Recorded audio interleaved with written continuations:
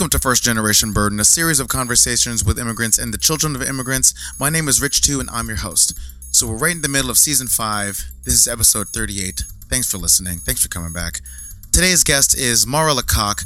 She leads brand and community at Fishbowl, a social network for professionals in the creative industry that allows for honest and semi-anonymous conversations. She's also the founder of Where Are the Boss Ladies, the largest database of senior women leaders in advertising, and she's the founder of Secret Code, which I love this. It's a customizable children's book that can star any young girl as a tech hero.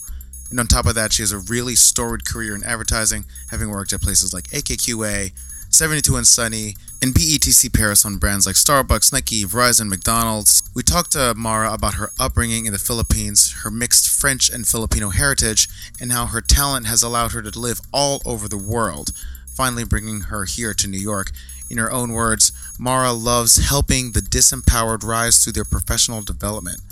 And what I love about this conversation is that we talk honestly about how the creative industry can innovate itself by taking a good look at who's steering the ship. So make sure you listen to the end. This was recorded at Listening Party at Canal Street Market, so thanks to those guys. Here's our conversation with Mara Lecoq. Cool. Are we recording right now? Oh yeah, that red button's flashing. Oh yeah. Cool. So you just moved to Fort Greene? I did, but first I have a little surprise for you. Oh no, Mara, come on. It's like, ta-da! Oh, I love that. For the listener, Mara Lecoq is wearing a Philippines shirt, Boracay. Yes. I've never been to Boracay. Oh yeah. Well, no, it's beautiful, but it's kind of like Ibiza. Or Ibiza. Yeah. It's a party central? Yeah. So it's really cool with friends, but... See, now I need to go. Yeah. But there are other beaches that are just more like where you can really disconnect. Totally. Well, I selfishly, or not selfishly, regrettably, I haven't been to Boracay yet. Haven't been to Palawan yet. Oh, what? I know. I don't go home that often, actually. Our mutual friend Angel, when she brought me out there for their last Adobo summit, I was just, first time I'd been back home in so long. Yeah. And it was so transformative for me. Yeah. How long did you stay there for? Like 4 days, 5 days. Oh, awesome. And even that dense amount of time is just so cool. Yeah. Yeah, I loved it. Yeah. I mean, you should definitely... Damn, that shirt's awesome. You're making me so jealous. Yeah, you should definitely go back. There's this thing called Tao Philippines. Have you heard of it? No. Oh my God, it's so good. It's like glamping and island hopping in one 5-day trip where you have no access to internet and you're sleeping in huts on different islands every night and you're just traveling. It's like a road trip island hopping. Got it. And that's an experience that you can just buy as a package. Yeah, it's like $500 for 5 days. Oh, not bad. And the money also goes to rebuilding schools and communities. So it's like win-win everywhere.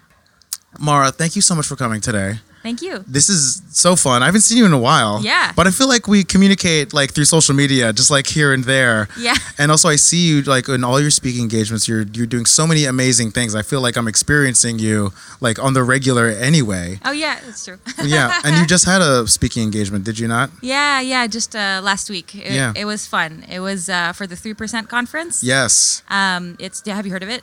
Yeah, I've heard of 3%. Yeah. They're really helping the advertising industry move the needle for diversity. For sure. And it was a cool exercise I did where I invited everyone to share their main weakness to the strangers they were sitting next to. Oh, interesting. So yeah, I wanted it to be interactive. I'm kind of, I just want to bring that really close. Oh. Yeah, and also just feel free to move this around, whatever you gotta do. Okay. Yeah. Like this? Yeah. Okay, cool. I'm a lounger person. Yeah.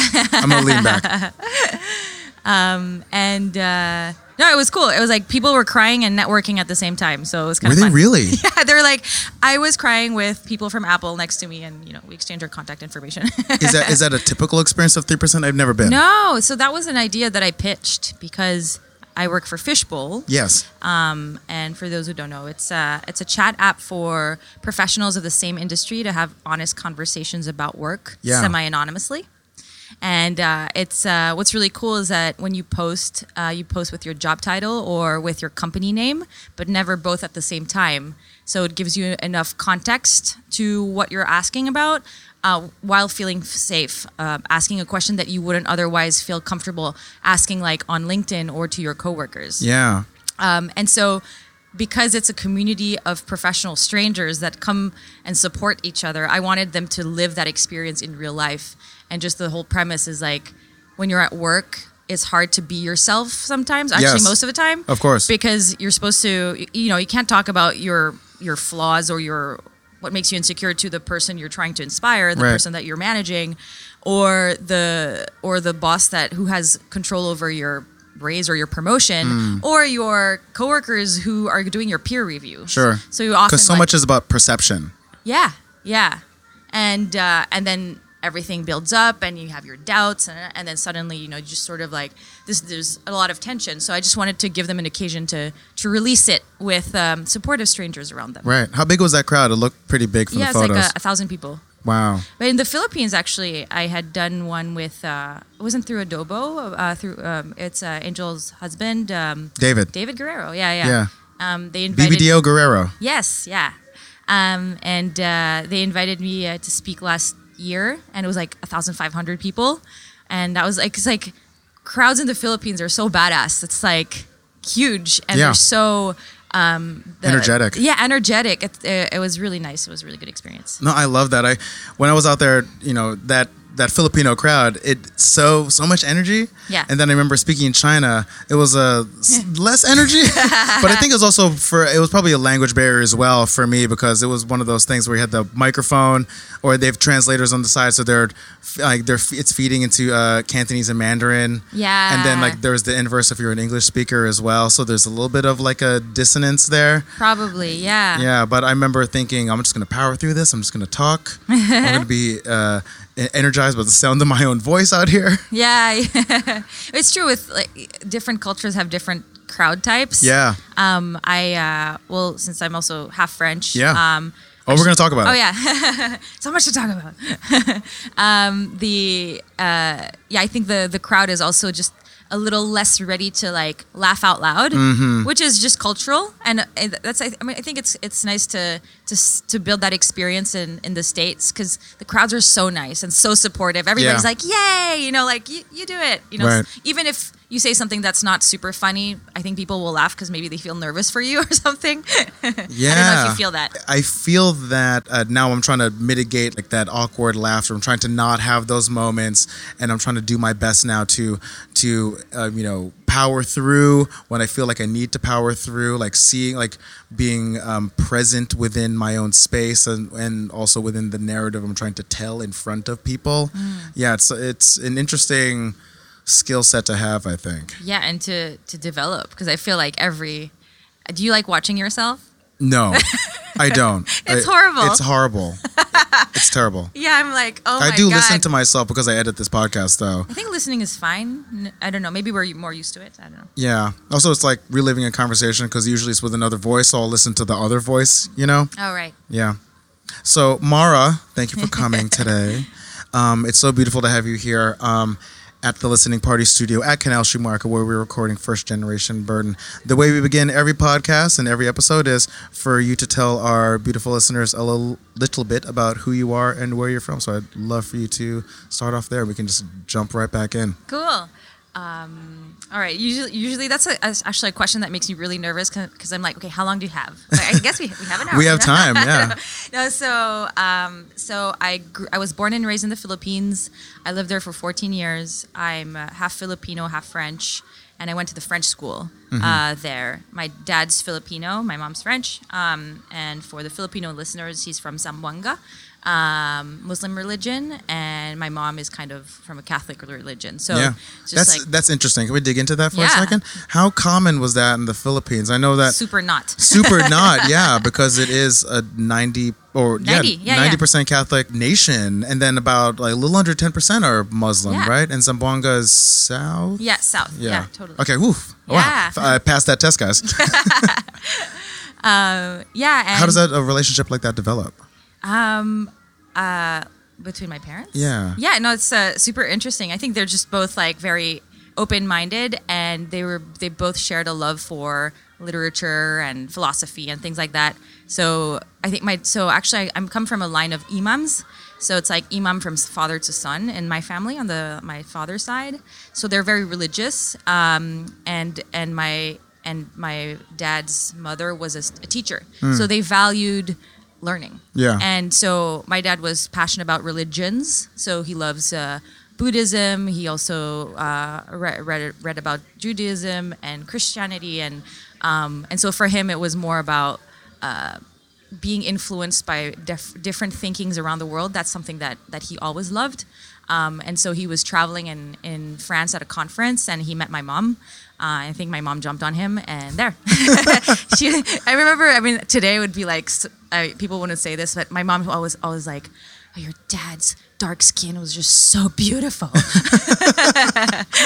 Oh, I love that.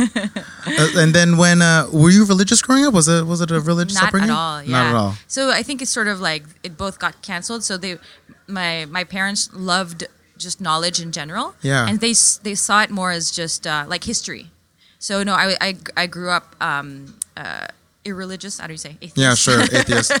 But what's funny is that my dad is kind of like a silent, like he's like the opposite of the gossip person. So I often find out about stuff. Not like, a chismoso. No, like he's so it's like I find out about stuff like years later. So when I was 13, I saw these pictures of me like with imams and like scissors and like a bowl of water. I'm like, what's going on there? It's like, oh yeah, that was your baptism. It's like, what? I'm Muslim? Oh yeah, we didn't tell you. That's amazing. Yeah. So I was like, oh, okay. What does that mean? Because I'm like the worst Muslim because I just found out, and I eat pork and I have nothing. So secular. Yeah, but I'm very curious about it, and but I feel like total imposter syndrome, like religion wise. I'm like, okay, no, it's like stamped on the Quran or something, because my grandpa was the imam who, and the way it works is that they I think they read the Quran in your ear as a kid. Okay. And then they cut they cut a piece of hair. Like, I'm so like, I don't even know about this. Like, also my dad doesn't, like, he's again not a chismoso. So when I ask him about stuff, he's like, yeah, I know, it was like that. Yeah, whatever. No details, please. More details, Dad. Yeah, tell me more. Yeah. Yeah, and so then 14 years later, I moved to France. Yeah. And I spent another 14 years in Paris. What prompted moving to France? The 1997 crisis in Asia. Remember I'm blanking on the name, like the economic crisis? Yeah, when England had to return Hong Kong. Oh, okay, yes. Because a lot of immigrant families like made a move at that moment. Gotcha. And I think we never actually touched on that in this podcast. That's interesting. Yeah. And my mom sort of like. What were the okay? So if that was the time when England returned Hong Kong to China, what were the reverberations in Asia at the time that were causing a lot of movement with people? Yeah. So from what I know is a lot of businesses like stopped. So the business that my mom was employed at, they sort of stopped the office in the Philippines. Wow. And they moved elsewhere. So my mom lost her job, but she also was like looking for an opportunity and a reason to go back to France. So she's like, okay, fine, it's cool. Like, let's go back to France and like have a second life there. Yeah. Wow. And at the time also there was it was economic instability in Asia. I remember there was a time in especially 80s films, early 90s films, where there was that scene of the American business person talking to an Asian business person and what the repercussions of that culture clash were. Yeah. And there were a lot of it was in so many movies. Yeah. So many movies at the time. And then it kind of died down a bit, but then now we're of course working through that again, like sociopolitically. So that's really interesting. Yeah. So when you landed in France, what was that like? Was there a culture clash? Like, yeah, I would go to France every summer, so I was prepared. I was actually really excited. Oh, so you weren't? It wasn't the first time. Yeah. Because my mom wanted to make sure I visited my French family. Yeah. And that I had a French side to me. And actually I was lucky to have. I was in a public international school, so actually it was cool. It was so diverse because in the Philippines, like. It's the Filipinos and white people mostly. I mean, in the French community. So here I could discover other and there's other countries. And so when I was at the French school in the Philippines, there were mostly French people or half French, half Filipinos. Yeah. So there's actually it was not normal to be 100% something. I grew up with halfies or everybody was mixed race. So, I was like, so that though they were the minority, the white people were the minority. Yeah. And we actually had a few people from Africa as well. So were they expats? Yeah. Gotcha. Yeah. Actually, so that's also interesting because my parents were not. My mom was not an expat. Yeah. And so we were, local salaries and everything. And I think. I grew up in an expat community, but I was kind of like the poor kid in that expat community. It was just like I was just like very local / just not at the same levels as the people I grew up with. Oh, what's that experience like? Honestly, when you're 6 years old, like it will sound ridiculous, but like when you're 6 years old, you just want to fit in, and That's not ridiculous. That makes so much sense. Yeah, and like you're invited to your friends' places, and then they live in like huge houses with pools and house staff, and I was trying to be friends with this girl in first grade, and actually we became best friends. And I don't think I've ever told her this, but it really like struck me back then. And then my mom. Brought us in her car, and it was like a flimsy, like shitty car, like as you can imagine in the 80s, like secondhand, terrible. Right. In the PI. Yeah. And she was like, "Why doesn't your mom buy a new car?" Wow. And I was like, "But we can't afford it." And I felt like I knew it didn't come from a bad place, but just when you're 6, you're like, "Oh, you see me as different." And so I actually never invited anyone in my house. And still today, I never celebrated my birthday. I was too embarrassed. Oh my God! Yeah. Wow. And that travels to this day. Yeah, and it's not. I'm not embarrassed, but it's not. For me, it's not a happy memory. My birthday is like it's something. It's like a dinner with my parents and it's not a happy. Like I don't see a birthday like, oh, I was with my friends and loved ones because I was too embarrassed for them to discover that I was not like them. And okay, so when you moved to France, was it a similar community situation or no? I'm sure, but it was more wide open, yeah. Yeah, exactly. And so I think that's where. But that otherness kind of popped off again. Yeah, no, actually, for the first time, I think that's where I kind of blossomed because I was normal. I was, we were in Paris. It was like a school right close to the suburbs. So a lot of kids from the suburbs and from Paris, but kind of like not in a rich neighborhood. So everyone was like middle class, or whatever class, but like not rich kids. Yeah. And it was so nice and it was so diverse. Like all the countries were represented because level playing field. Yeah, level. Yeah. And for the first time I was like, yeah, I feel normal. And I think normality is a theme an obsession with normality or abnormality is a or the common perception theme. of normality. Yeah, it's a common theme in my life for some reason. I think it's like now it's the fourth country that I live in, and I think trying to fit in and is a theme that I always go through. It's like and even like in the States. Okay, fast track. So 14 years in Paris, and then I spent 2 years in Toronto. Yeah. And now 6 years in the U.S. Wow. So I'm gonna dip into some of those Paris years. Right. Yeah, because you have an interesting career path, and the reason why I'm so interested in you And I remember the first time we met when Angel brought like some of her crew together. And I love Angel for being such a center, a connector, a center of energy. Yeah. And then we were chatting, and I remember thinking, I was like, oh man, we could have chatted for a long time. That could have been a podcast too. But you, between your work as within the ad industry, which you have a storied career, and then also through Secret Code, where the girl bosses are, and like what you do now at Fishbowl. Like, what was your introduction to that creative space, and how did you start dipping there? So everything starts in childhood.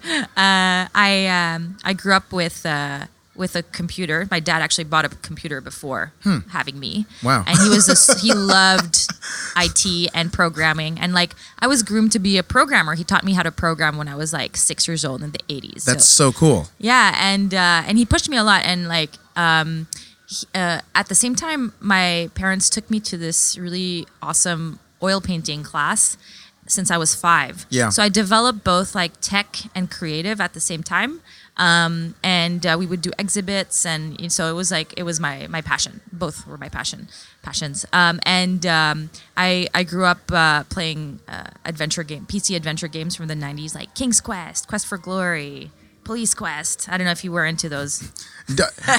I personally was not. I first got a computer when I was, a computer I could actually use and function with, maybe when I was like 14, 15. And then I started like dipping into more PC gaming in that first person shooter space. Oh, yeah. Yeah, then, like I remember when I first got the shareware to Wolfenstein, I was like, yo, this is so fucking dope. And then like Wolfenstein 3D. Yeah, Wolfenstein 3D, or actually Duke Nukem 3D was like such a classic. And but I was more of a console kid. Right. But anyway, your story. But that's amazing. You were into you were into first person experiential games. Yeah, adventure games. Yeah. And kind of like Big, like in the intro to Big, when the kid's playing the adventure game, you have to input like, take your sword. And, yeah, exactly. Yes. And my dad bought me a book on how to code when I was 12. And that was something that it just like opened my mind and just blew my mind. And I was like, oh my God, I want to be, and back then I was like, I want to be a webmaster. And I coded my first website from scratch, and it was like 1996 or whatever, 1995, I forget. Wow. And on Notepad, and I was so proud, and like I felt all geeky and everything. Yeah. How did you even get the website? How did you even buy the .com? Was it a .com? No, it was on GeoCities. On GeoCities. Yeah, remember? Yes. Of course I remember. How could I forget? And so that I think the development, the coding, right? GeoCities, Angelfire. Yeah. Yeah. ICQ. ICQ. Oh my God, I still remember my ICQ name, my ICQ number. Wow.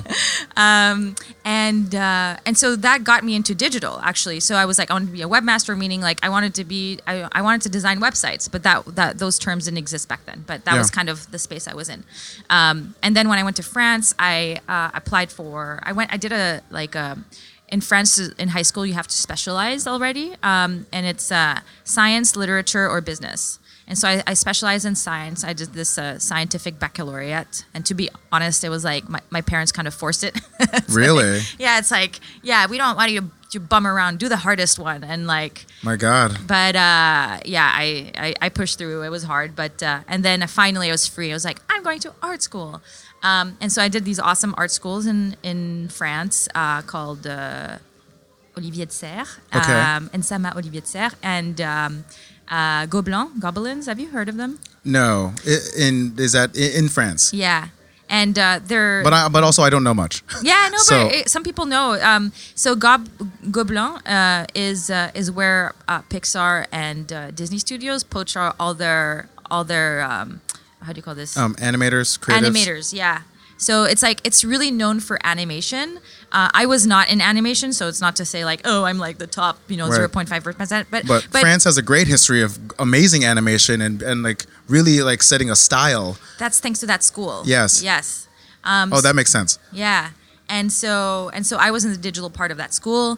And then I had an opportunity to choose between two things. I wanted to I wanted to work and do like design music websites, and there was this company that did that called Uzik. I don't know if you know them. No. Uzik, and then I had another opportunity. It was with Euro RSCG back then, so I think they changed names. Oh yeah, I know Euro RSCG. Yeah, and so my dad, who had also been a creative director in advertising in the '90s, which is in the Philippines. Yeah, in the Philippines. Like a totally different time, by the way. Like it was I bet. Yeah, it was like he was like actually later when he would give me advice, he'd be like, "Yeah, like a client, didn't understand what I was trying to say, and I just I stormed out of the room and I just screamed at him and stormed out." I was like, "Wow, those days are over." Oh yeah, you could be a diva back then. Are they over? They are so over. Actually just very recently, beyond over. I feel. Yeah. Yeah. The second you do that, now I was like, Yeah. I forgot where I was at. Studies. Studies. Yes. Oh yeah, and so yeah, I had to. Choosing digital animation. Yeah. So I had the choice between going to a big ad agency or going to that awesome music web design company. Yes. And that was kind of my dream, but it didn't work out. So I chose the ad agency. And it was always, it was always at the back of my heart. I was like, ad agency was cool, but it's not as cool as designing websites for musicians. But right. But today I'm really thankful because it's thanks to advertising that there are a lot of immigrants who are allowed to move to the States. Yes, that's true. Because of that visa, the creative visa. All my friends who are not creative, it's so hard for them to immigrate. Right. And there's other ways, but it's It really is a pipeline. Yeah. And there's also there's an actual understanding within the industry that people do move around internationally, so it's not unusual. It's not weird. It just kind of helps to normalize but not stigmatize, a flow of people for based on skills. Yeah. We're fortunate to be able to use our creative skills to export ourselves everywhere. Yeah, that's very true. We have friends. We all have friends. A friend of mine who's a lawyer in England, and she would love to travel, but her specialty is British law. And she can't really move around. Right. Yeah, I feel so fortunate. I'm sure you feel the same way. I feel so fortunate that this career is really taking me so many places. Yeah. So opened so many doors. Just knowing how to do a thing. Who knows? Yeah. So once you chose advertising, what was your first agency? So Euro RSCG. Okay. Yes. And it was. What was you working on? At the time, what was the landscape like? Yeah, it was websites. It was oh my god, my first assignment was an 800 times 600 pixel website. Do you remember those days? 800 by 600 pixel website. Isn't that crazy? That is so crazy. That's just was that a landing page and just a bunch of hotspots? You just click on stuff? No, it was big. It was spacious because the resolutions weren't. Oh, right? Got it. Yeah. And then it moved to 1024 pixels, and I was like, whoa, that is so big. And so working for top bar menu. Exactly. It was back in the day where the trend was the CTAs were all like full of gradients and outline strokes with gradients. Mm-hmm. Do you remember? Yep. And like the little shine, the little like white. How do you say it? Like a white shine on the CTA. Like a glow. The glow, yeah. Oh my! Well, so what's your rollover state looking like? Yeah, exactly. Yeah, it's just like glow in a rollover. Oh, yeah, man. Exactly. I remember when I first started, when I first made my website, I was using GoLive. Did you ever use GoLive? Mm-hmm. It was Adobe's attempt to make an approachable website builder, so you could just load in JPEGs essentially if you want to do the lowest version of it and not really be if you're not so well versed in code, you could just load into a JPEG, have some hotspots, do simple rollover states with the GIFs. Yeah. Then I built my first website on that, and then it was so weird at that time. It was such a Wild West situation. Yeah. And then I'm still using the same hoster that I've been using for almost 15 years. Oh it's yeah. Nuts. Yeah. I feel old. Yeah. So once when you're there. And when you're there, what is that path? Did you feel like there was upward growth? Because you moved to Toronto afterwards. Mm-hmm. What was the rest of your time in Paris like? Why did you want to? Yeah, want to leave? Yeah. Yeah. I did 7 years in the same company. Yeah. Which was just crazy today because I consider myself so as a long millennial, an elder millennial, but where, like now it's like, I feel like also those days are kind of over. But I think it depends. I think about it a lot. I had a boss who I loved and who really helped me grow and respected me, and like I respected him back. So, it was like I was very loyal. And I think the other recipe is that we moved a lot. And we changed offices, we changed locations, so it just felt like new every time. And then so have you heard of BETC? Yeah, of course. Okay, so I was at RSTG merged with BETC, and so I was part of that, which was awesome. And then I think unconsciously, because I'm half French, half Filipino, the 14-year mark was like looming because I had 14 years in the Philippines. And I think I felt like I needed to leave after 14 years, so I wasn't more French than Filipino. That's so interesting. Is that something that you felt like you could vocalize that at the time, or is that something that you after the fact? No, definitely after the fact. But it was just, I think it was crazy. It was like, it's exactly 14 years. Like why now? Or I think it's a bit of serendipity. But I've always wanted to move away because I didn't really relate to like real French culture, like just only French culture. I was mentioning that I was at that really diverse high school. Yeah. And that was like where I feel the most comfortable. Right. And that's an atypical experience. Yeah. In France. Yeah. I mean, not if you stay in those places, but once you enter the white collar world of advertising, then you're like, wow, these French people are so normal. I mean, they're so, not in a bad way, but it's just like, you act in a certain way and then you're being judged. So, and, France, and like every culture has like sort of the positives and the negatives. Right. It's normal. They complement each other and they're needed. And so what I love about France is like people are direct and honest. But sometimes that honesty can hurt your feelings. Yes. So, there's a specific way of doing things in Europe overall too. Yeah. And even if I was French and I get it just, my Filipino heart was so hurt. It's like we're sensitive. It's like, wait, I thought we were friends. Yeah, I know. It's like, oh, why do I feel terrible now? Yeah, exactly. And then when I would make we're them friends. When I would make them understand, when they saw that like I would take things a bit personally, they were like, oh, did I hurt your feelings? So it's like make it even worse. Even like the second dig. Yeah, and then I was like, okay, can I cry now? Just oh my God. I'm not a fan of that. I'm not a fan of that at all. Yeah, but then on the other side, when it's done in an elegant way, it can be very funny. Like a really witty, funny dig can be cool, and that's also French humor. It's just sort of, it's like there's an expression. It's like qui aime bien châtie bien. It's like if somebody likes you, they will make fun of you, kind of. Yes. So it's really in the culture, and so if you're not familiar with that, you're like, why did they say something rude? It's like, no, they like you. Oh, because the expectation is that you should also do the same thing back. Yeah. And then that's a bit part of the exchange. Yes. Yeah. You have the witty comeback. Yeah.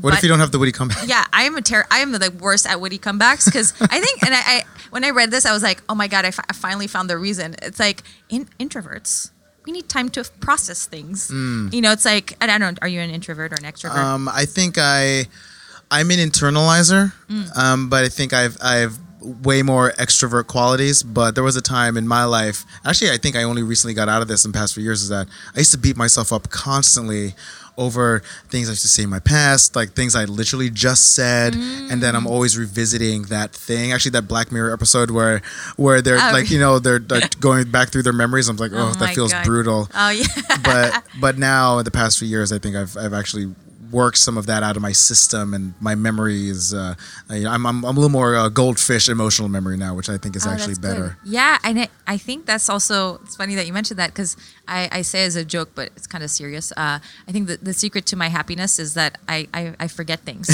So like I agree. Yeah. I 1000% agree. Yeah, like if sometimes like. My husband, he remembers. So I'm like, oh, remember that time, we were in Toronto. It was so nice. It was such a great time. He was like, Mara, you were crying every week. I was like, was I really? Oh, man. Yeah. I'm not doing much remembering now, which is okay. I'm okay with in some respects. But yeah, and so when it comes to witty comebacks, for me, I need time to sort of digest what's going on, and I have like a 5-second delay of, it's almost like I'm trying to compute, like, okay, and then I'm like, oh my God, were they actually being rude? And then it's too late. We already moved on, and I'm like, fuck. So yeah, I have no solution to that. I'll just like try to forget about it. There you go. That's all one can do. Yeah. So when you moved to Toronto, what was that process like, and why Canada? Oh, yeah, great question. Because so many countries in this world, and so my husband and I wanted to go, and so yeah, we've been together for 2 years. Actually, when I met my boyfriend, now husband, back then, I had the plan to move to Berlin. I just wanted to leave after those 14 years, and then he told me, like, well, I don't, my English is terrible. Like, I can't even like imagine starting speaking German. If we're still together, because we had only been together for a couple of months. And this is him saying that his English is terrible? Yeah. Or you, because your English is amazing. Oh, no, sorry, it was him. Yeah, okay. Yeah. I was like, wait, your English is terrible? No. It's like, what are you talking about? Yeah, sorry. We had only been together for 2 months, and I told him that I wanted to move to Berlin, and that's where he said, well, my languages are not there yet, but if we're still together, like maybe in a year, let's figure out a place that we want to both move to. And we had just been together, so it totally made sense. So we were looking for an English speaking place that was far from Europe, and in a cool city. And that was not in America, because back then I couldn't immigrate to America because I didn't have the awards for it. Interesting. And I was like, oh yeah, I want to try to move to America. And then just a recruiter was like, honey, you don't have enough awards. Do something else. And I was like, okay, fine. And I didn't care. I was like, okay, what else? And so we were thinking about Singapore and Toronto. Oh, Singapore would be dope. Yeah. And a job opportunity happened. I interviewed on Skype back then with my future boss. And I got hired. And we had never visited Canada. We just went on YouTube. We were like, Toronto. And that's so adventurous. I love that. Yeah. And then we decided to move there. That's how it happened. Where were you working in Toronto? Tribal DDB. Oh. Wait, I knew that. I did research on you. I knew that. Oh, yeah. How was the culture there? What? At the agency or at the in agency, Canada? and also in Toronto. This is pre-Drake. Was Drake repping Toronto at the time? I think was it so. Pre-Raptors for sure? I think it was 2011. 2011, okay. 2011 to 2013. Oh my God, I love Canadians so much. I think I'm actually Canadian deep down. It's like trying to belong. Right, your energy is Canadian. Yeah, because what I love about Canadians is that there's like the American optimism, yes, mixed with European socialist values. Yes. So I love that mix, So and yeah, they were so cool, so kind, and smart and everything, kind of like, and yeah, and the culture at the agency, we were obsessed with our boss back then. He was kind of like a cult leader. Like when he left, like I cried in front of everyone. Like I was sobbing. Who was your boss? His name is LP Tremblay. LP Tremblay. He is so brilliant. He's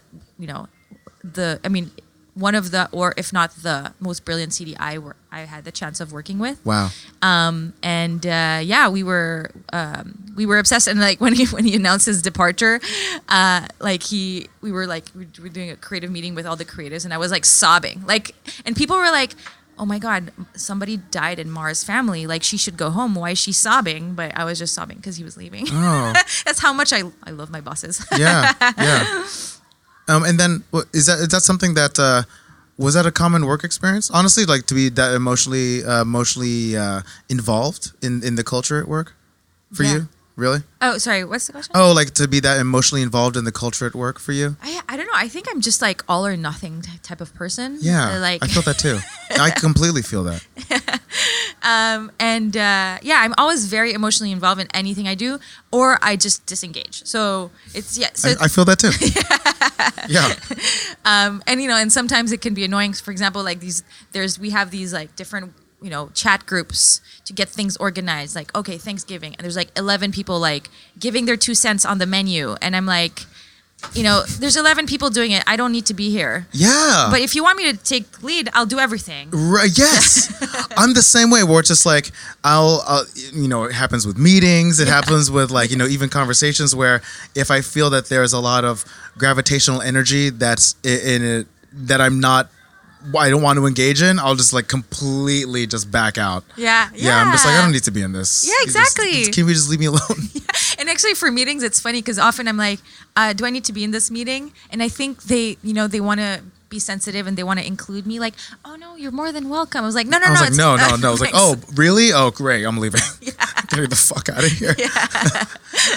So how did you, you were talking about awards, talking about racking up awards and coming to the States. Yes. How did all that happen? Yeah. So I worked on a bunch of projects that won awards. Yeah. And thanks to that CD, like I'm here thanks to him. That's why I'm still like, super thankful and admirative. And then I went back to that recruiter who sorry. And then I decided to go to AKQA. Yeah. When he left, because it was kind of my fantasy agency back then. And thankfully I knew somebody in common with who worked there. And what account were you on at AKQA?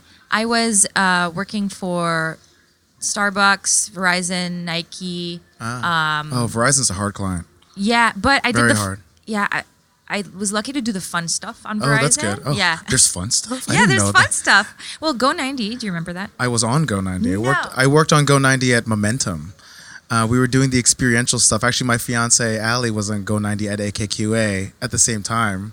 And what's her name?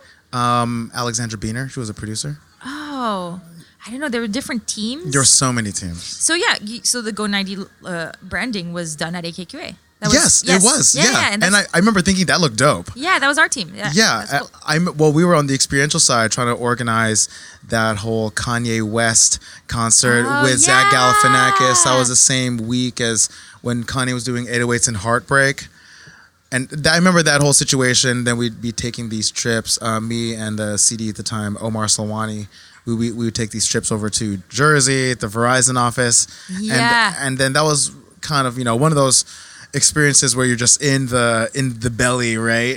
And then now where I am at Viacom, I have way more, and also my time at Nike, I have way more understanding of the internal workings and like what the complexities are when you're on that other side of the situation. And everyone's they have a different type of gun to the back of their head. Yeah, totally.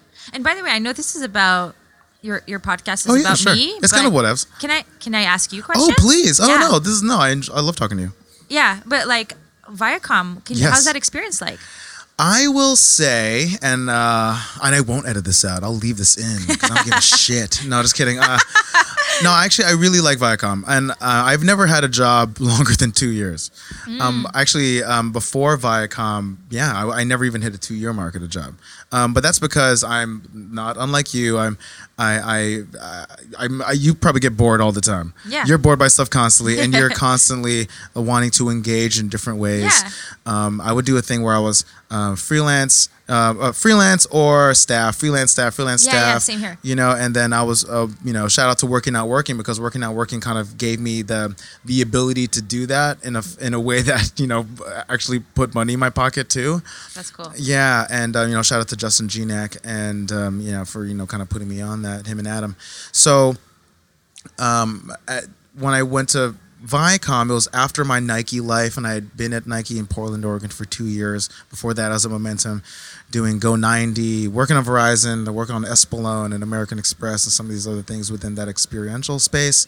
Just wanted some newness, and I also just wanted to bounce around and feel like I was being utilized, to my maximum ability. For sure. And, speaking of all or nothing, I'm one of those people that I need to dig like all my fingers in, and I'm understanding more about the nuances of within my leadership abilities, and also like lateral communication, vertical communication, what that means in terms of reverberating influence, within a corporate structure. Yeah. But Viacom's so fascinating. I don't have to tell the listeners about like everything within the trades that's happening within the Viacom space, especially, shout out to Star Trek and CBS, right? So, like now I feel very engaged. I feel like I have this young, creative digital design team that's so interesting and so cool. diverse and inclusive. Like I talk to them, and the thing that I love about being a creative in general, especially in a place that's based in youth culture, is that I learn from them all the time. Right, totally. Yeah, I absorb their energy, and I feel like my youth is perpetuating through them in some weird way, Yeah. Or they're telling me what's cool or showing me what's cool, or I'm just like kind of through osmosis experiencing like trend and newness. Yes. And that just keeps me alive, and I love it. Yeah, they're amazing. Yeah. I work with a designer too. We have a small team, but I love her so much. She's just like everything she, whenever she slacks me like something, it feels like Christmas. It's like, oh my God, I can't wait to see your comp. Yeah. No, I love that. Yeah. Yeah. And what's cool about Viacom too is that the stuff that we're working on in that digital space, we're creating. It's a content company, so we're making content across all these platforms, getting to work on emerging platforms like TikTok. Really cool. And what's like a typical assignment? Let's see. So, I recently moved teams. I was their VP of brand design for MTV specifically, and then within past 5 months, 6 months, by the time this comes out, it'll be 7-8 months. I just moved to the digital team, and I'm their VP of digital design for MTV, VH1, CMT logo, so the music group. And we create the look and feel, the branding, the graphics packages for that content across platform, and also we dip in a little bit into product creation, and we might one day work on a YouTube show. Just super poppy, like bright, optimistic, fun youth culture stuff. And we'll go through logos. We'll talk to our our amazing motion designers, and work with show teams. What I'm loving right now actually is that the producers and the content creators, we work so closely together, and the silos, at least within that space, have been broken down a little bit. Cool. It's so fast. So cool. Yeah, and then you just after time you're just like bang bang bang bang. And then on top of that, you have the daily needs for regular platform upkeep, like like on Snapchat or and Instagram and the TikToks of the world. So yeah, but there's so much to produce these days. Oh yeah, I mean, I think it's insane. It's a problem that everyone faces, and I don't think anyone has a solution. But is this sustainable? I don't know. Yeah, and I think we're in a space where everyone's trying to do everything cheaper. Yeah. And I don't think that mentality is going to change, because the need for content, especially with these older legacy companies, they're used to making content. Their version of content is very expensive. Yeah. And the new model, because of all these young, amazing creators that are doing it on their own, but getting millions and millions of views and subscribers, they're doing it on the cheap. So there is a middle ground now where you can throw some production value. So it's like the theoretical cheap becomes something that we're all trying to get to, but they don't want. It's not like we're trying to hire more people to do the cheap thing. Yeah. So the teams aren't necessarily getting bigger. Yes. I don't know about sustainability, but I know that the need for content is going to change. I think what our version of content is, and what good looking content is, I think the parameters of quality are shifting for sure. Yes. But I'm also okay with it, because I'm not precious about anything. I'm down to blow anything up, Yeah, totally. Because these are conversations that happen a lot in the advertising of industry, course, which I'm pretty plugged in. Where it's like you're super plugged in. And I actually compare it to the lawyer the lawyer world. And once I asked, like, okay, why are some lawyers like paid super expensive and others aren't? Like, aren't they just like, it's like the creative who knows nothing? Are they just like writing words on a paper? Why do lawyers make money? Yeah. I don't know. I really don't know. And then somebody said, well, the price difference is that you pay for perfection. Yes. And then because they have like, their equivalents of proofreaders or whatever, like I'm butchering what it is, but like people who are making sure that everything is perfect. Yes. And that really. And also they take accountability for blame. You can say like, oh, those guys did it. So there's a little bit of that too. And I think the ad agency world is similar, where you pay for perfection, and that's something like now going brand side. I'm just like jumping ahead, but no, it's great. Now going brand side, I see like they're like, Mara, we can't do this in 3 weeks. Like we need to like get something out in 2 days, and it's okay if you fail. Like let's just try stuff, and if it doesn't work, it's fine, and if it works, it's great. Like But I was brainwashed like everything needs to be perfect. Yeah. Because otherwise we're gonna get fired. That's so. Yeah, and I think that's something that I'm shaking myself out of too, because likewise that idea of perfection and making sure that it is the to a level, but now I'm shifting my perception and like what those things are, making sure I check certain boxes, but also allowing more for the shifting newness, and I hope I'm doing that. Because also otherwise you just go nuts. Like how are you supposed to exist? Like this week alone we delivered graphics packages for 3 new shows. Wow. And that's on top of just daily upkeep of everything else. These are like these are shows that are actually meant to sit in a portfolio of something. So it's not a big team, but it's a young energetic team, and I don't want to sacrifice their lives for something stupid. Well, at least you're contributing to culture, and it's not like creating ads for cereal, which is which is also culture. You're right, and I think it's not.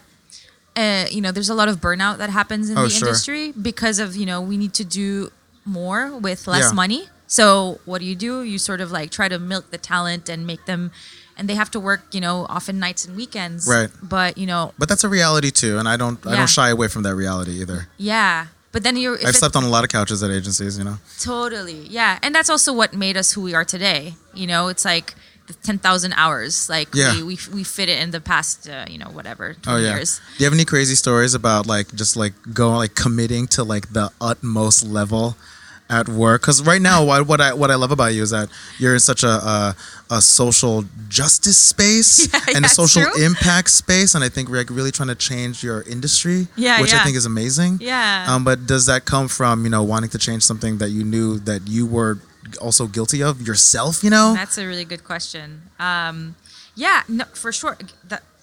That's a beautiful question, because I think like I hate saying this, but I have a hard time saying it. Okay, Mara, get over it.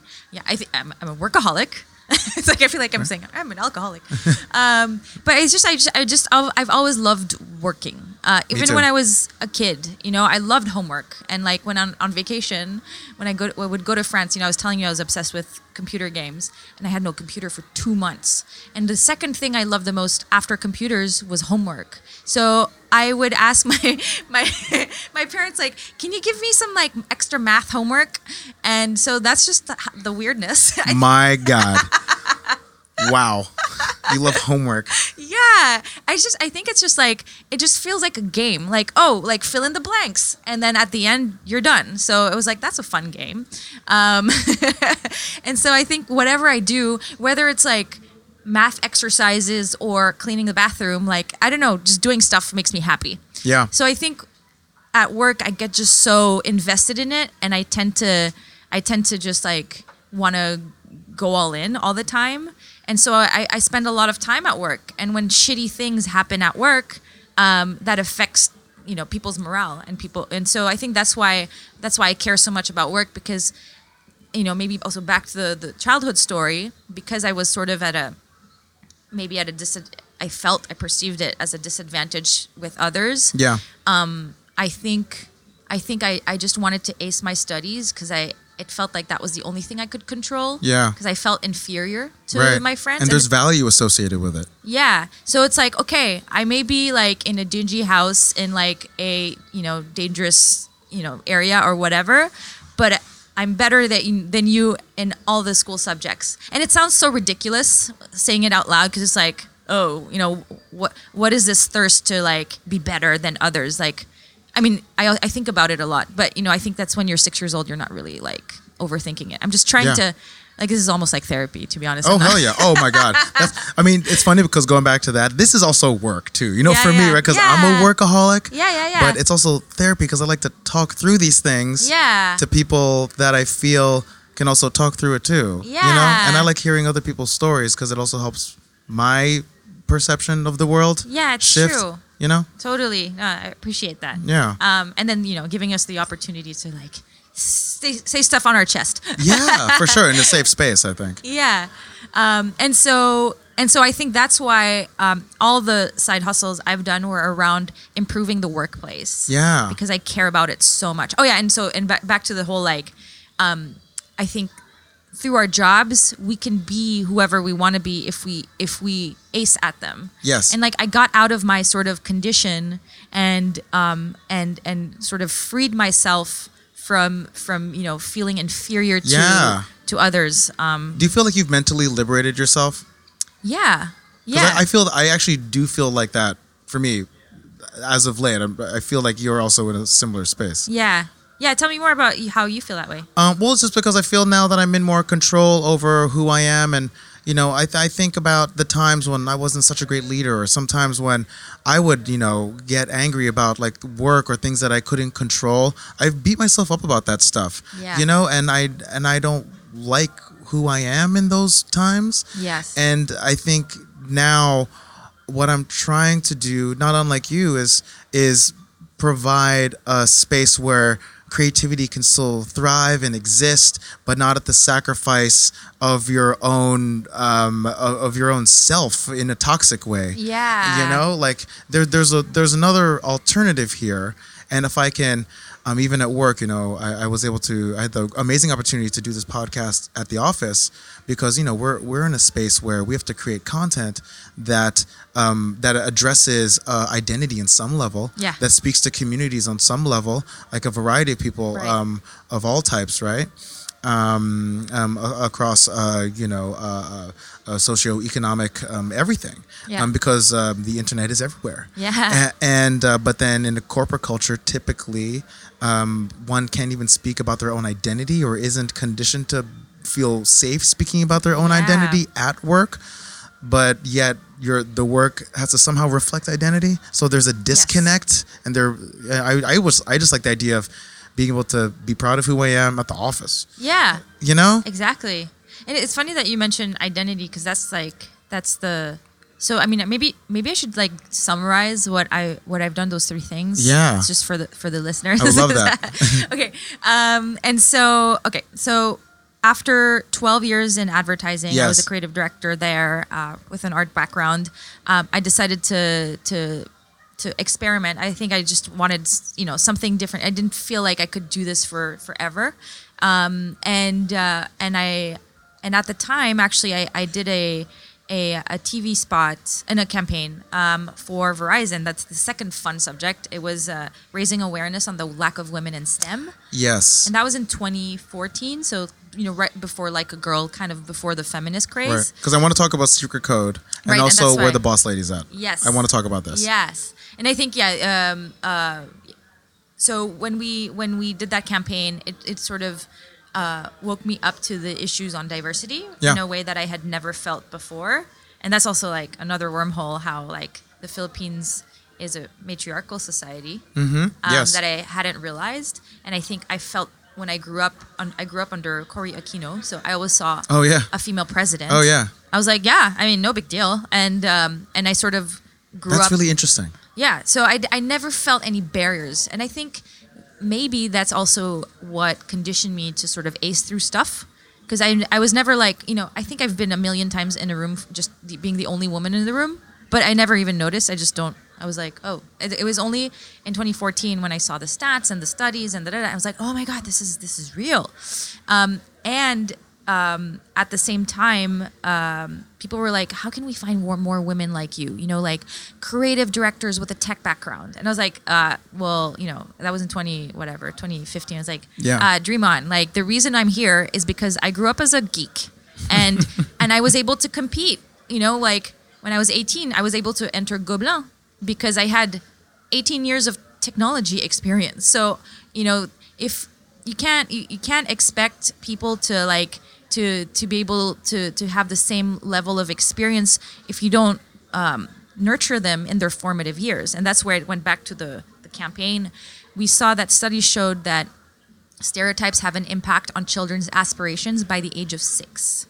And so what happens before the age of 6 is that girls are stereotypically sort of exposed to media about like princesses and Prince Charming and waiting and like just being obsessed about, you know, the wedding dress or whatever. So I'm just like going like super stereotypical, but it's true. Like just yesterday I saw like toys for kids. There was like a cool castle for a girl and a cool castle for the guy. The girl had like the toad on like it was a pink castle with a toad in front, so it's like, you know, the Prince Charming. And the guy's castle was like a cool castle that was more like you know, more like Game of Thrones style with dragons. Interesting. And I was like, why can't we have the pink castle with a badass dragon? Like, why do we have to separate? And it's like a toad.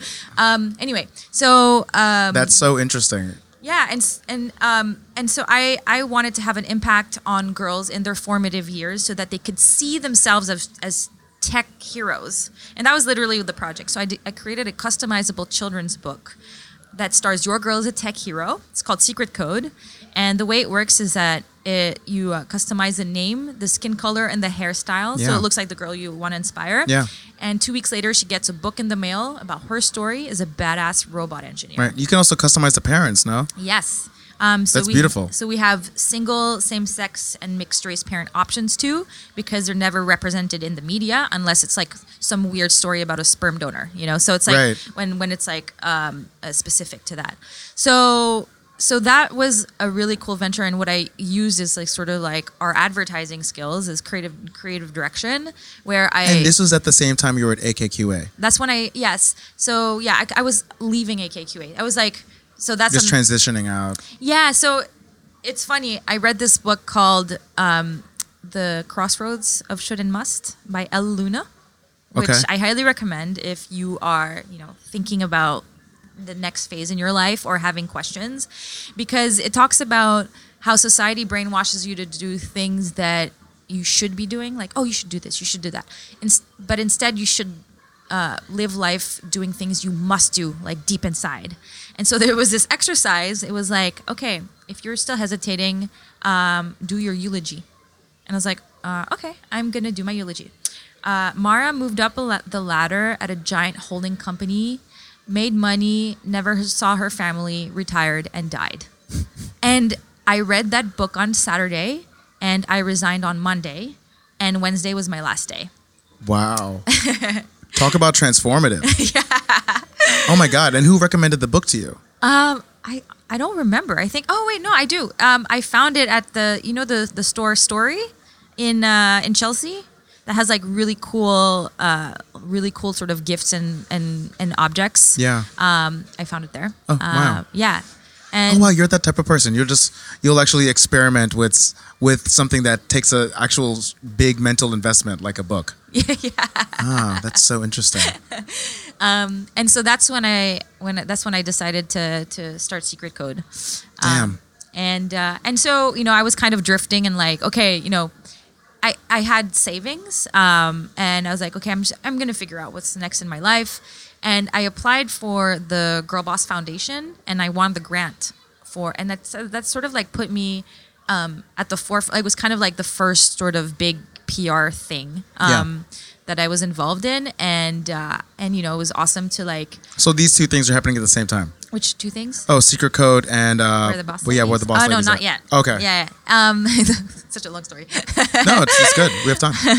And it was what was cool is that you know, you got to I got involved with the Girl Boss team, and then, you know, Sophia Amoruso saying things like, oh, I believe this as a business. And I was like, wow, if Sophia Amoruso believes in it, and like, you know, being a creative, you're just like, what business is this? Maybe this will be my new thing. Right. And so business. Yeah, I was like, that sounds cool. I love business. Because like at agencies, you're often infantilized as a creative. It's like, oh, we're not gonna, just be creative. And also, you're shielded from from money conversations. Yeah. And from conversations that actually impact business. Yeah. Even though agencies sell quote unquote creative. Yeah, exactly. Very infantilized. And so that I was fascinated by that, and so I started like podcasting and reading my way through entrepreneurship, and like, and that was sort of the path I decided to get on. And then I had a couple of recognitions through Cannes Lions and the One Club. They like, there's this thing called Next Creative Leaders. Oh, yep, The other one, See It, Be It. And sort of they find like 12, 10, whatever women around the world, and sort of highlight their achievements. Shout out to the One Club. Yes. I'm hosting Young Guns next week. Oh, that's awesome. Yeah, it's cool. This will come out way after that, but it might be terrible. Who knows? And I was able to find.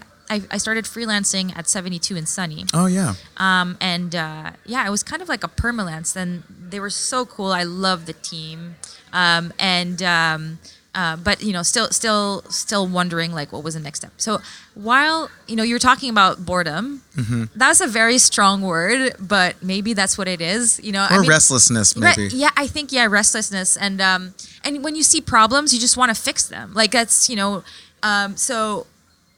I started getting on Fishbowl, and I had heard about it through actually my CTO on Secret Code, and I saw. So what's awesome is that you find professional communities and like identities that you can lean into. So are you on Fishbowl? No, I'm not on Fishbowl. Have you heard of it? I have heard of it, but mostly through you actually. Oh, okay. Through your evangelization of it. Yeah, it's actually really cool because I like the idea of pursuing mental health as also work-life balance through conversation. Yeah. And I probably should get on it. I do like to talk. Yeah, and it's like you just see your experiences really validated, and it's almost like you can move on. Not only you learn from people's advice, people are like, hey, I just found out that somebody I'm managing makes more than me. What do I do? Like that's not a question you can ask anyone. Right. And then suddenly like the chief CCO, that's the identity that you see response to you, and is like, hey, this is what you do, da da da da. It's like there's really like some sort of supportive community there. Yeah. And so there are different bowls, so it's kind of like groups, and you have the main ad agency bowl, you have women in advertising, minorities in marketing, Asians in advertising, and in women in advertising. It's like a warm hug, it's like you feel so validated, and you share different issues that you're going through, like, what do I do if I don't feel listened to in a meeting? I feel, being talked over a lot. Like you can't ask that on LinkedIn either because it sounds aggressive. Yeah. And so I kept on seeing something that came back, because as women are marginalized in like super, white male dominated agencies. Yeah. And it's I'm not like dissing on white men at all. Like a lot of them were my bosses, and I love them. And my grandpa was a white man.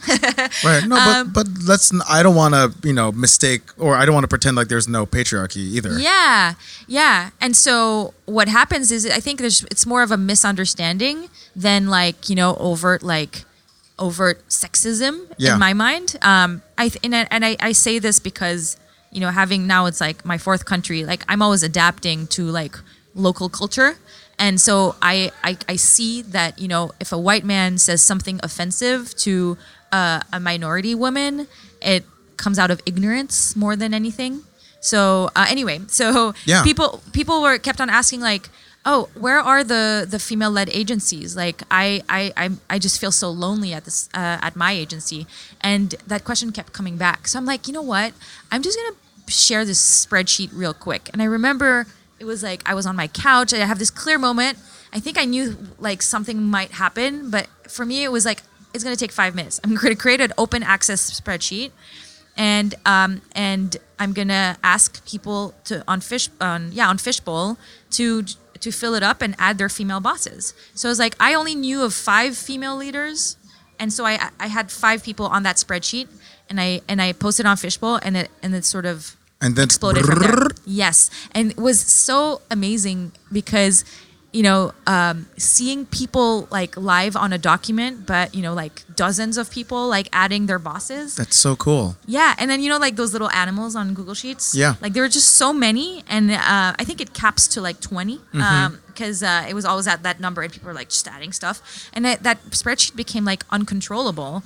That's so cool. Yeah, and it, I thought it would go up to like 20, but actually it went up to like 100 and 200, and at that moment, somebody reached out to me from Fishbowl, and she's now my co-founder today. And her name is Christina Jones. She's amazing, and she's like, I love what you're doing. Not to brag, I am like a database nerd, and I would love to help. I'm on Airtable. I love organization. Oh my God. And I was like, I love you. That's amazing. And that's how we met, and she became my co-founder, and I trust her to death. And what's funny, like months later, a year later, she told me like, oh, I did some research on you. I asked a friend who knew you, like if you were legit, and I was like, wow, Christina, I didn't even do research on you. I just blindly accepted you. You're just so down. Yeah. And she's so legit. She's awesome. And that's amazing. And so that's how. And now, Where Are the Boss Ladies has more than 1,000 female leaders, and our mission is to provide women with role models they can work for. Yeah. So it's less about, I think a lot. How does that manifest itself? So it's literally a list organized in different tables. So what's amazing with Airtable is you can embed tables. Are you on Airtable? No, not really. Yeah, you're not into spreadsheets. Let me think about that.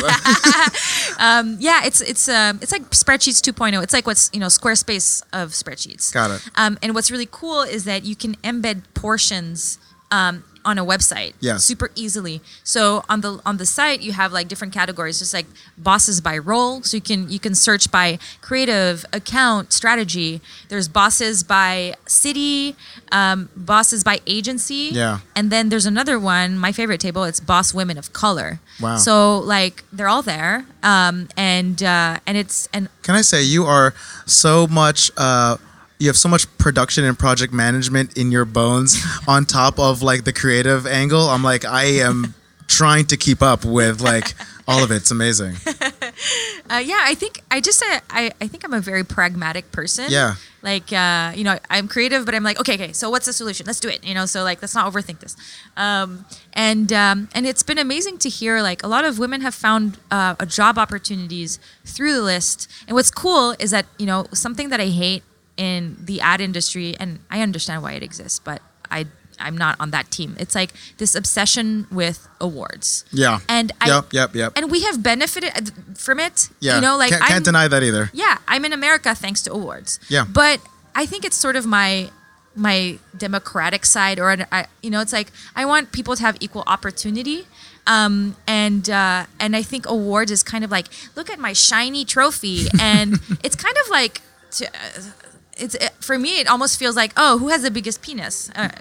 What's the expression? Oh no, he has anyway. Yeah, it's definitely a pissing contest for sure. Yeah, and so I wanted to provide a different perspective because after now 14 years working, I realized that what matters to me is having a boss who's nice. Like my bar is so low, it's like, just be nice. Like I don't care if you have awards. I don't care if you're smart or minimum smart, but there's just do you care about my career? Do you care about my health?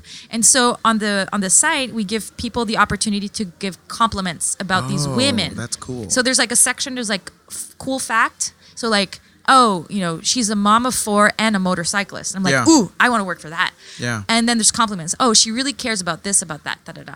And what's cool is like, it's not about saying like, oh, you're a woman, you should find a woman boss. But no, find somebody who's like you, who kind of, it's like dating, Some people want like a rough boss that pushes them.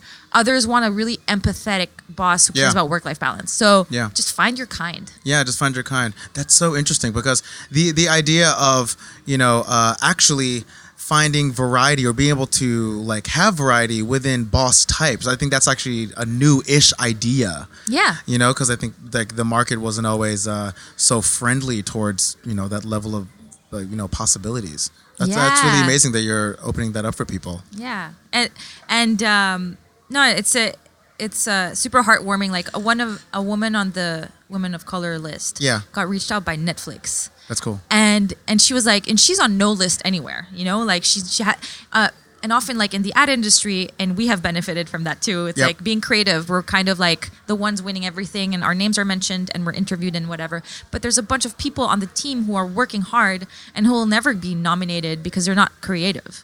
And so this opens it up, and she's not in creative. And I thought that was just so badass that, that she was able to find that opportunity. Yeah. And so like, companies, like a lot of companies are using it, like Disney and Apple, and it's free. Yeah. And my goal, these lists exist. There's lists, and they're being monetized, which I get, because the people behind them need to pay the bills. Yeah. But that's not my mission. Our mission is for the women who are younger and who need role models to feel motivated to remain in this industry. Yeah, no, that's great. Oh, that's so beautiful. It's like the thing about stuff like this, and also like seeking out those things. Going back to the awards and the bosses situation. For me now, for my bosses, I'm the same way. Like, please just be nice. Yeah. Please respect me. Respect what I know that I can bring to the table. Yeah. Respect my potential. I don't care if you have any fucking awards. Yeah. I don't care if you're like, a rock star or whatever. Yeah. Because I know who I am, and I know what I can bring. Yeah. I know that I can bring that thing, Yeah. And I'm just trying to, spread that piece around. Yeah. And I think there's a shift now because, thanks to conversations like this, people talk, and then I think those leaders, they're hopefully it comes to their ears, and they're like, oh, maybe. And that's what's been amazing. Empathy is a thing. Yeah. And that's what's been amazing. Some women have told me, like, who were featured on the list, and they're like, oh, I had so much fun reading compliments of other women because I realized, like, what was important to them. Yeah. And it's true. Like, when you're high up and from a certain generation who maybe, didn't have the occasion to be really real with each other, sometimes you're like, I don't even know what I'm doing right. And, like, just seeing what people like is informative. Yeah. So what is coming up? Well, first of all, this is such a great conversation. I could talk to you forever. Oh, yeah. As we're winding down, unfortunately, what's coming up for you? What is happening in your life? You are doing so much travel, doing so much speaking. I'm amazed that you even keep track of all of it. like I don't know how you're just not how you're not just like napping right now. Based on all the stuff you're doing, let us. I would love for the listeners to know a little bit of anything that you want to throw out there. Oh, man, it's like when people ask me what I'm going to do over the next weekend, I'm like, I have no idea. I'm the same way too. I don't remember what I did last weekend. Yeah, exactly. I think we're just like in the moment, and we're like giving our full selves, and then we just move on. Fully engaged. Actually, it's funny because after this, after we leave this space, I'm just gonna turn way off. I'm just gonna be like completely disengaged. Yeah. It's like gonna take it way down. Yeah, I think. Wait, what was your question? I already forgot. Well, what's coming up next for you? Oh, okay. I mean, just a few things that come to mind. So with Where Are the Boss Ladies, we're doing events. Yes. And it's a really and same thing about questioning. I don't know. I feel like I have so much. I'm so lucky to have had parents who have like given me like good lessons in life. And one of the lessons my dad gave me was like, whatever everyone thinks, question it.